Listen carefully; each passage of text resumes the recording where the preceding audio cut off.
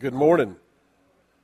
We are glad that you're here. We're if you have a Bible with you and can find the Old Testament, that's the first part of the Bible. If you want to go ahead and turn to the book of Isaiah, and if you need to use the table of contents for that, that's cool.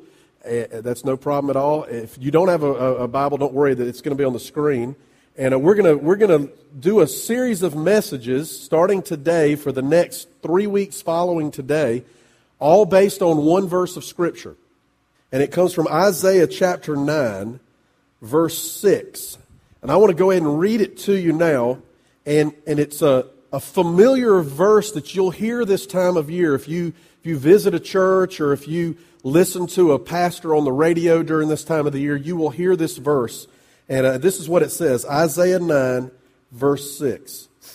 For to us a child is born, to us a son is given, and the government will be on his shoulders, and he will be called Wonderful Counselor, Mighty God, Everlasting Father, Prince of Peace.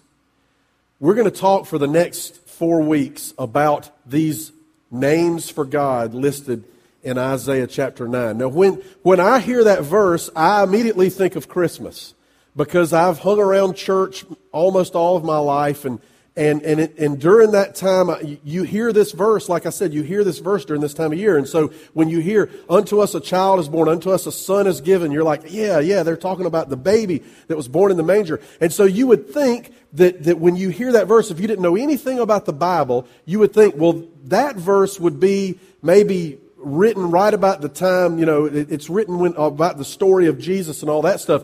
And you would think if you did know a little bit about the Bible that would be in the New Testament, because that's where it talks about Jesus. But the cool thing about this verse and all of the book of Isaiah is that Isaiah lived and wrote this 700 years before Jesus was born.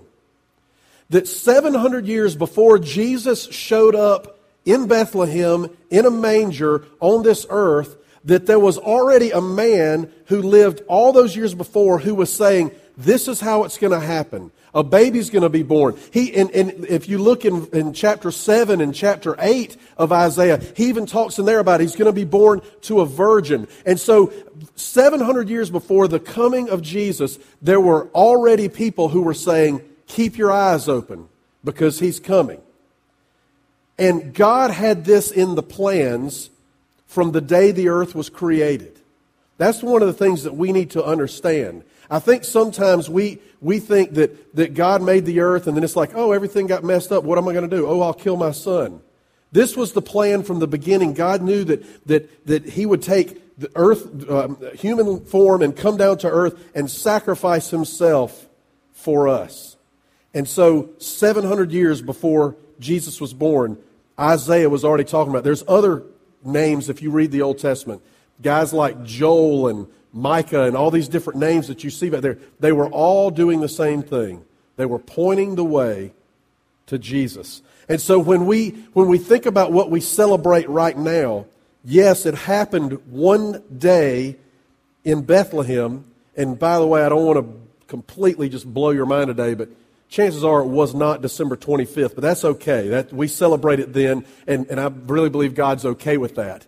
But it happened one day in Bethlehem, but that it was the culmination of a long story that God had been writing for all these years, is that it was leading to that moment. And when Isaiah wrote this in Isaiah chapter 9, you need to understand that he lived in a place called Israel, and at that time, Israel was very, very far from God. They were in a very dark place spiritually. If you look at Isaiah chapter 8, 19 and 20, just one chapter before Isaiah 9, it says this, when men tell you to consult mediums and spiritists who whisper and mutter, should not a people inquire of their God?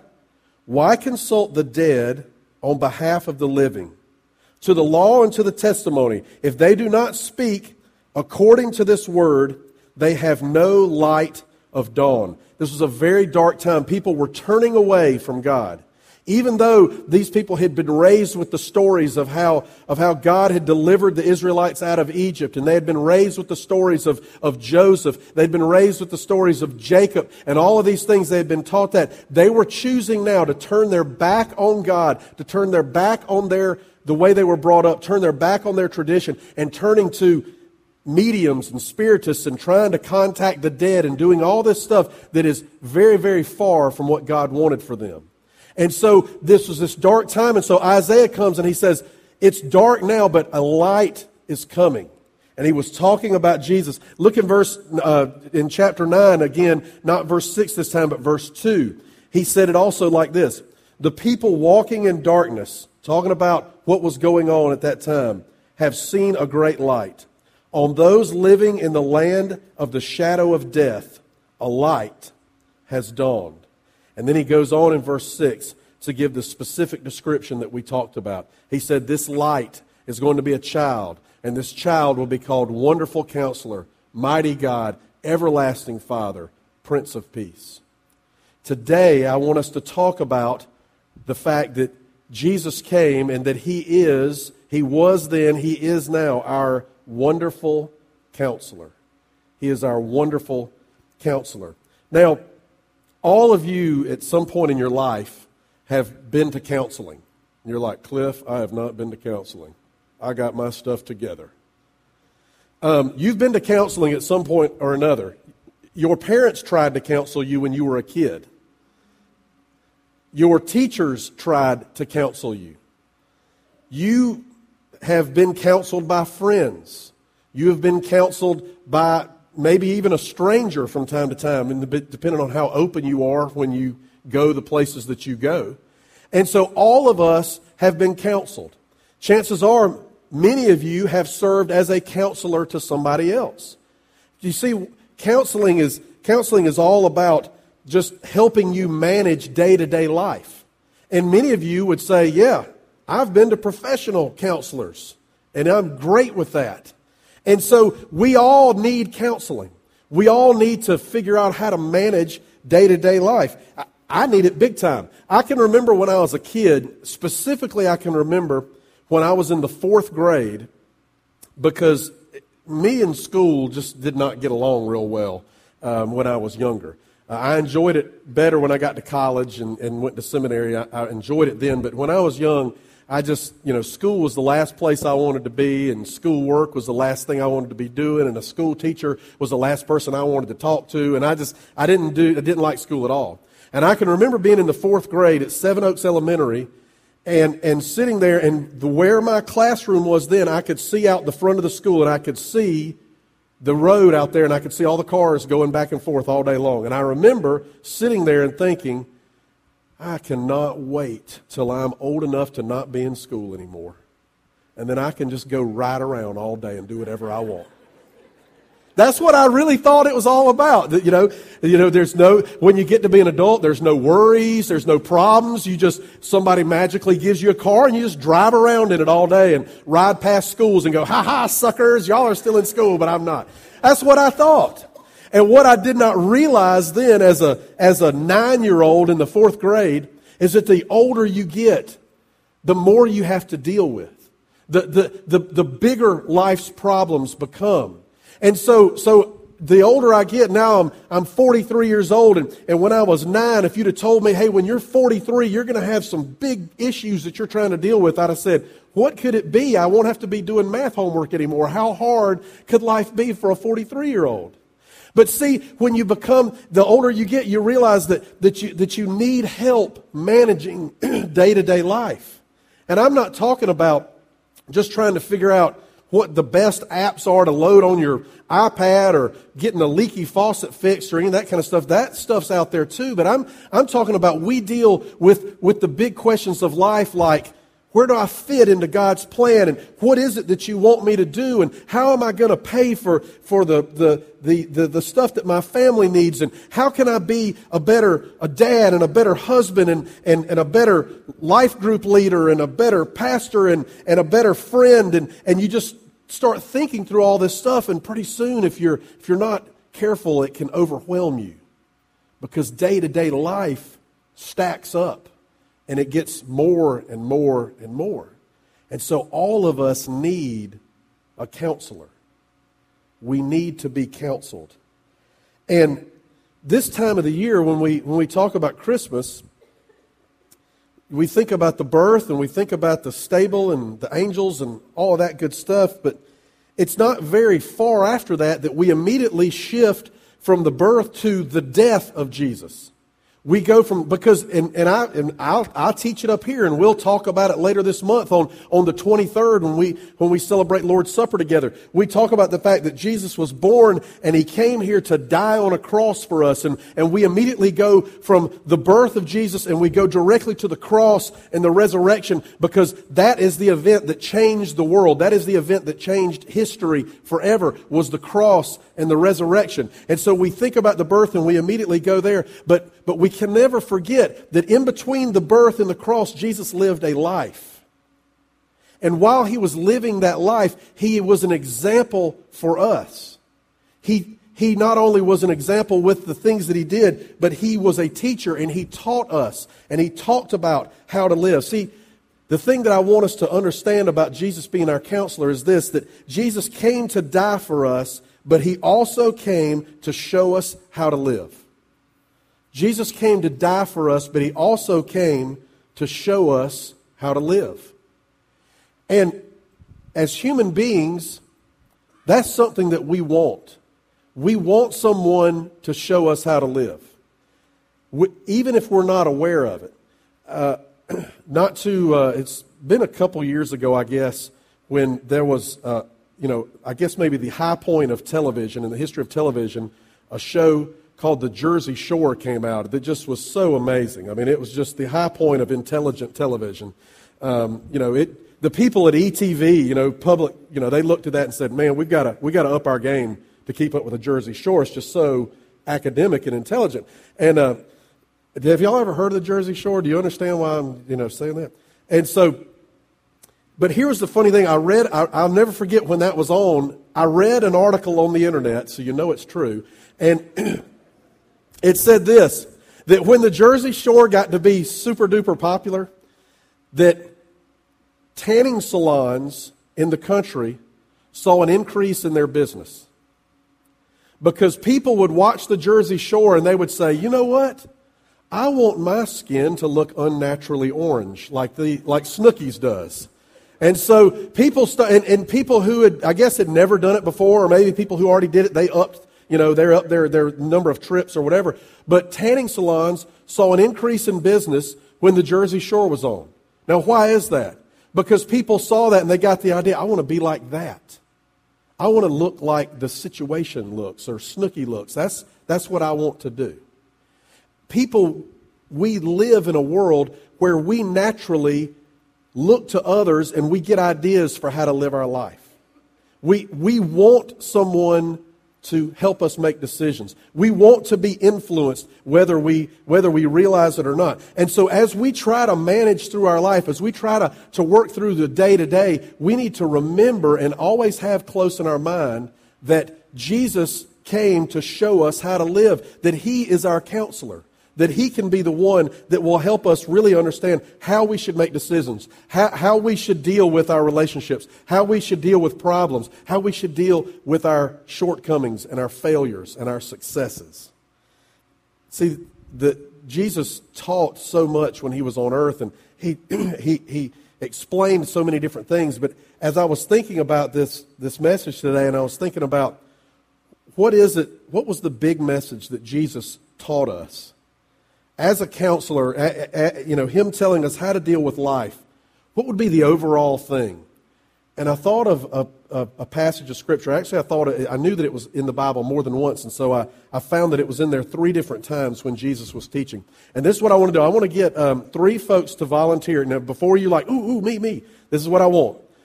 You need to have a Bible with you or a Bible app or something where you can read the Scripture with you today. You need to be able to read, and you need to be willing to read into a microphone in front of all these people, all right? So I need 3 of you to volunteer. If nobody volunteers, I'll start selecting people, so no need to be afraid. Let me have and not just all men or women either. So who wants to be the first one? You're all 3 going to come up at once. You're not all by yourself. All right, Jonathan, come on up. Jonathan King, North Greenville student. We're all proud of him. All right. Jonathan's not reading all 3. I'm about to start selecting people. It's about to be the draft. All right, who's pointing to somebody? If you point to somebody else, I'll select you, so be ready. All right, Paul, now let's get a woman. Female, you know who you are. You put on makeup this morning. All right, Andrea, come on in. Now, I'm gonna tell these folks what I want them to read. Jonathan, if you'll read Matthew 22, 37 through 40, when I call on you. Matthew 22, 37 through 40. Paul, if you'll read Mark 12, 30 through 31. And Andrea, if you'll read Luke 10, 27. You're going to go last, okay? Jonathan, you ready? Okay, Jonathan's going to read Matthew 22, 37 through 40. And this is the teaching of Jesus. Jesus replied, "Love the Lord your God with all your heart, and with all your soul, and with all your mind. This is the first and greatest commandment. And the second is like it. Love your neighbor as yourself. All the law and the prophets hang on these 2 commandments." Okay, read verse 40 one more time before you leave. All the law and the prophets hang on these 2 commandments. Okay. Paul, if you'll read Mark 12, 30 through 31. Love the Lord your God with all your heart, and with all your soul, and with all your mind, and with all your strength. The second is this: love your neighbor as yourself. There is no commandment greater than these. All right. There's no commandment greater than these. And then, Andrea, if you'll read Luke 10, 27. He answered, "Love the Lord your God with all your heart, and with all your soul, and with all your strength, and with all your mind, and love your neighbor as yourself." Okay. Now, who is saying that? Is that Jesus that said that in Luke 10, 27? No, because it's not written in red. Okay.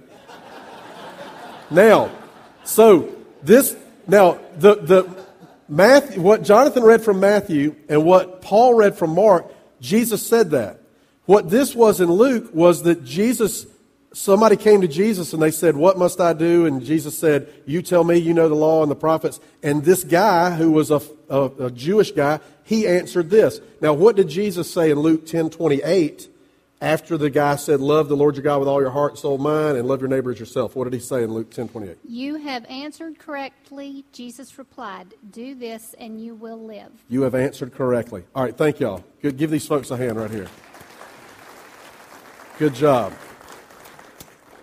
So Jesus came to die for us, but he also came to show us how to live. And the overriding thing that we see, and we see it in 3 out of the 4 Gospels, Matthew, Mark, Luke, and John, we call those 4 books the Gospels. And in Matthew, Mark, and Luke, we see the same teaching that Jesus said, you can take what Jonathan read in Matthew, it said you can take all the law and the prophets and you can boil it down to this: love the Lord your God with all your heart, soul, and mind, and love your neighbor as yourself. And then in Mark, what Paul read, Jesus said, love the Lord your God with all your heart, soul, and mind, love your neighbor as yourself. And then he followed it up by saying, there's no greater commandment than these. And then what Andrea read, where somebody else answered the question, and Jesus said, you are correct, do this and you will live.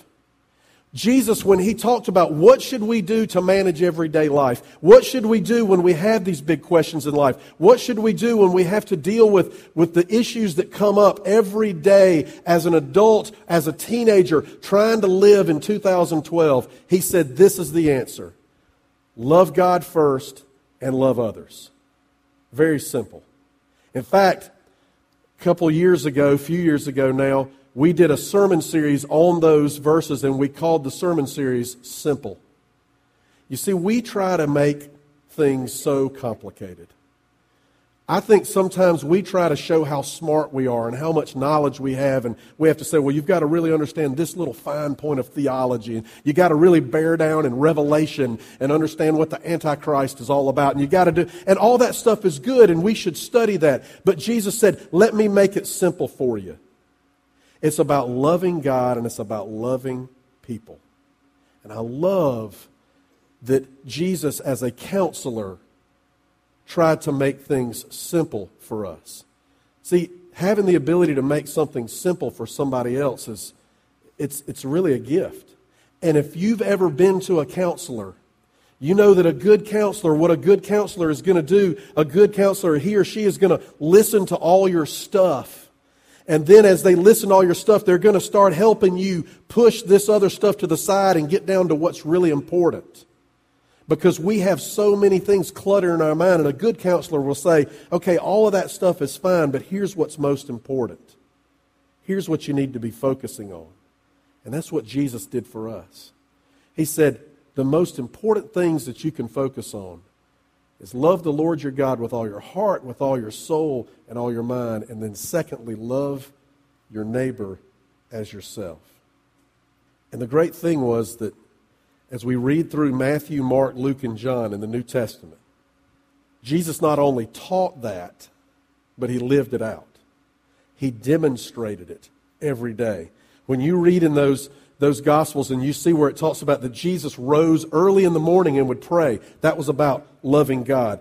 When it talked about that he had compassion on people that came to him and he healed them of their sicknesses, that was about loving others. When it tells a story about that people wanted to bring their children to see Jesus, and Jesus' disciples were saying, no, he's much too busy, he's much too important to sit and talk with children. And Jesus said, bring the kids to me, I want to hang out with the kids. That was about loving others. When Jesus walked into church one day and he saw that there were people in church that were using the church to make money for themselves, and he got so irate that he started flipping over tables and kicking people out of church, that was about loving God. And when he came to earth in the form of a baby, the God who created everything made himself so vulnerable that he was a baby and came, and he wasn't born in the nicest hospital that you could find or in a palace, but he was born in a barn, surrounded by animals.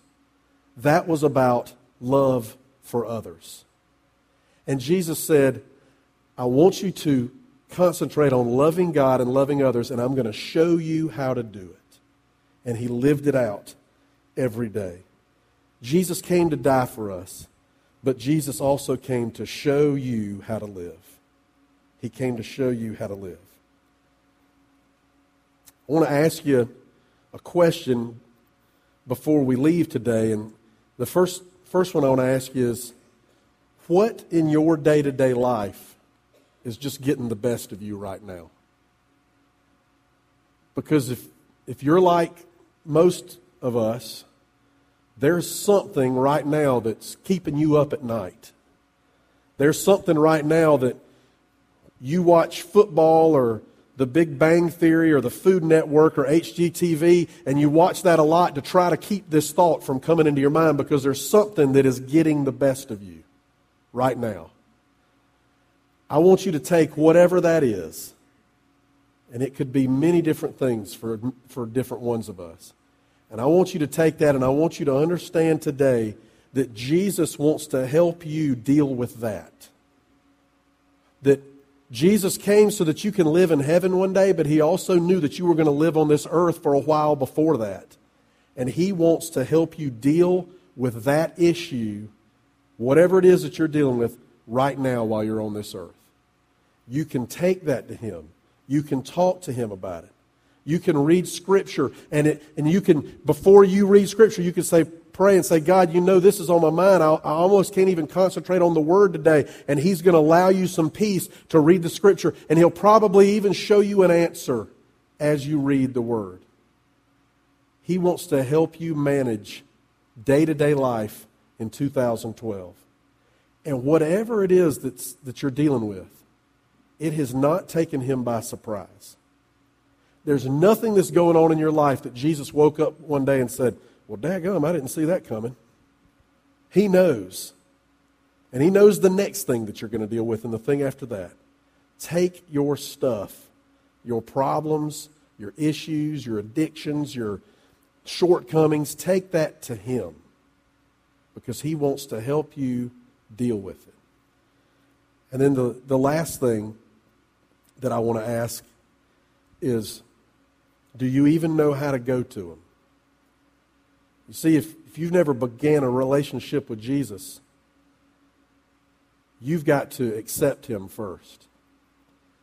Those of you that have been to see a professional counselor know that it works best when you go into the room ready to get help. That's the only way it works. And if you want Jesus to help you with your stuff, if you want Him to help you manage day-to-day life, you need to go to Him and you need to say, I'm ready to give my life to you. I can't do it by myself anymore. And the Scripture says that if you confess your sins, that if you tell God the stuff you've done wrong and you're honest about it, the Scripture says that God is faithful to forgive your sins and to cleanse you from all unrighteousness, to clean you up. He's done that for me. Now, I have to confess my sins every day because He cleans me up, and then sometimes I jump right back in the mud again like an aggravating kid. But He will forgive you of your sins if you ask Him, if you trust in the cross. I'm going to say a prayer for us. And as I pray, I want you just to think about whatever it is that you're dealing with and just give it to Jesus. I mean, I don't want to sound trite, like some preacher. Hey, give it to God. It's no big deal. I know it's a big deal. But I also know that He's a big God and He can help you deal with it.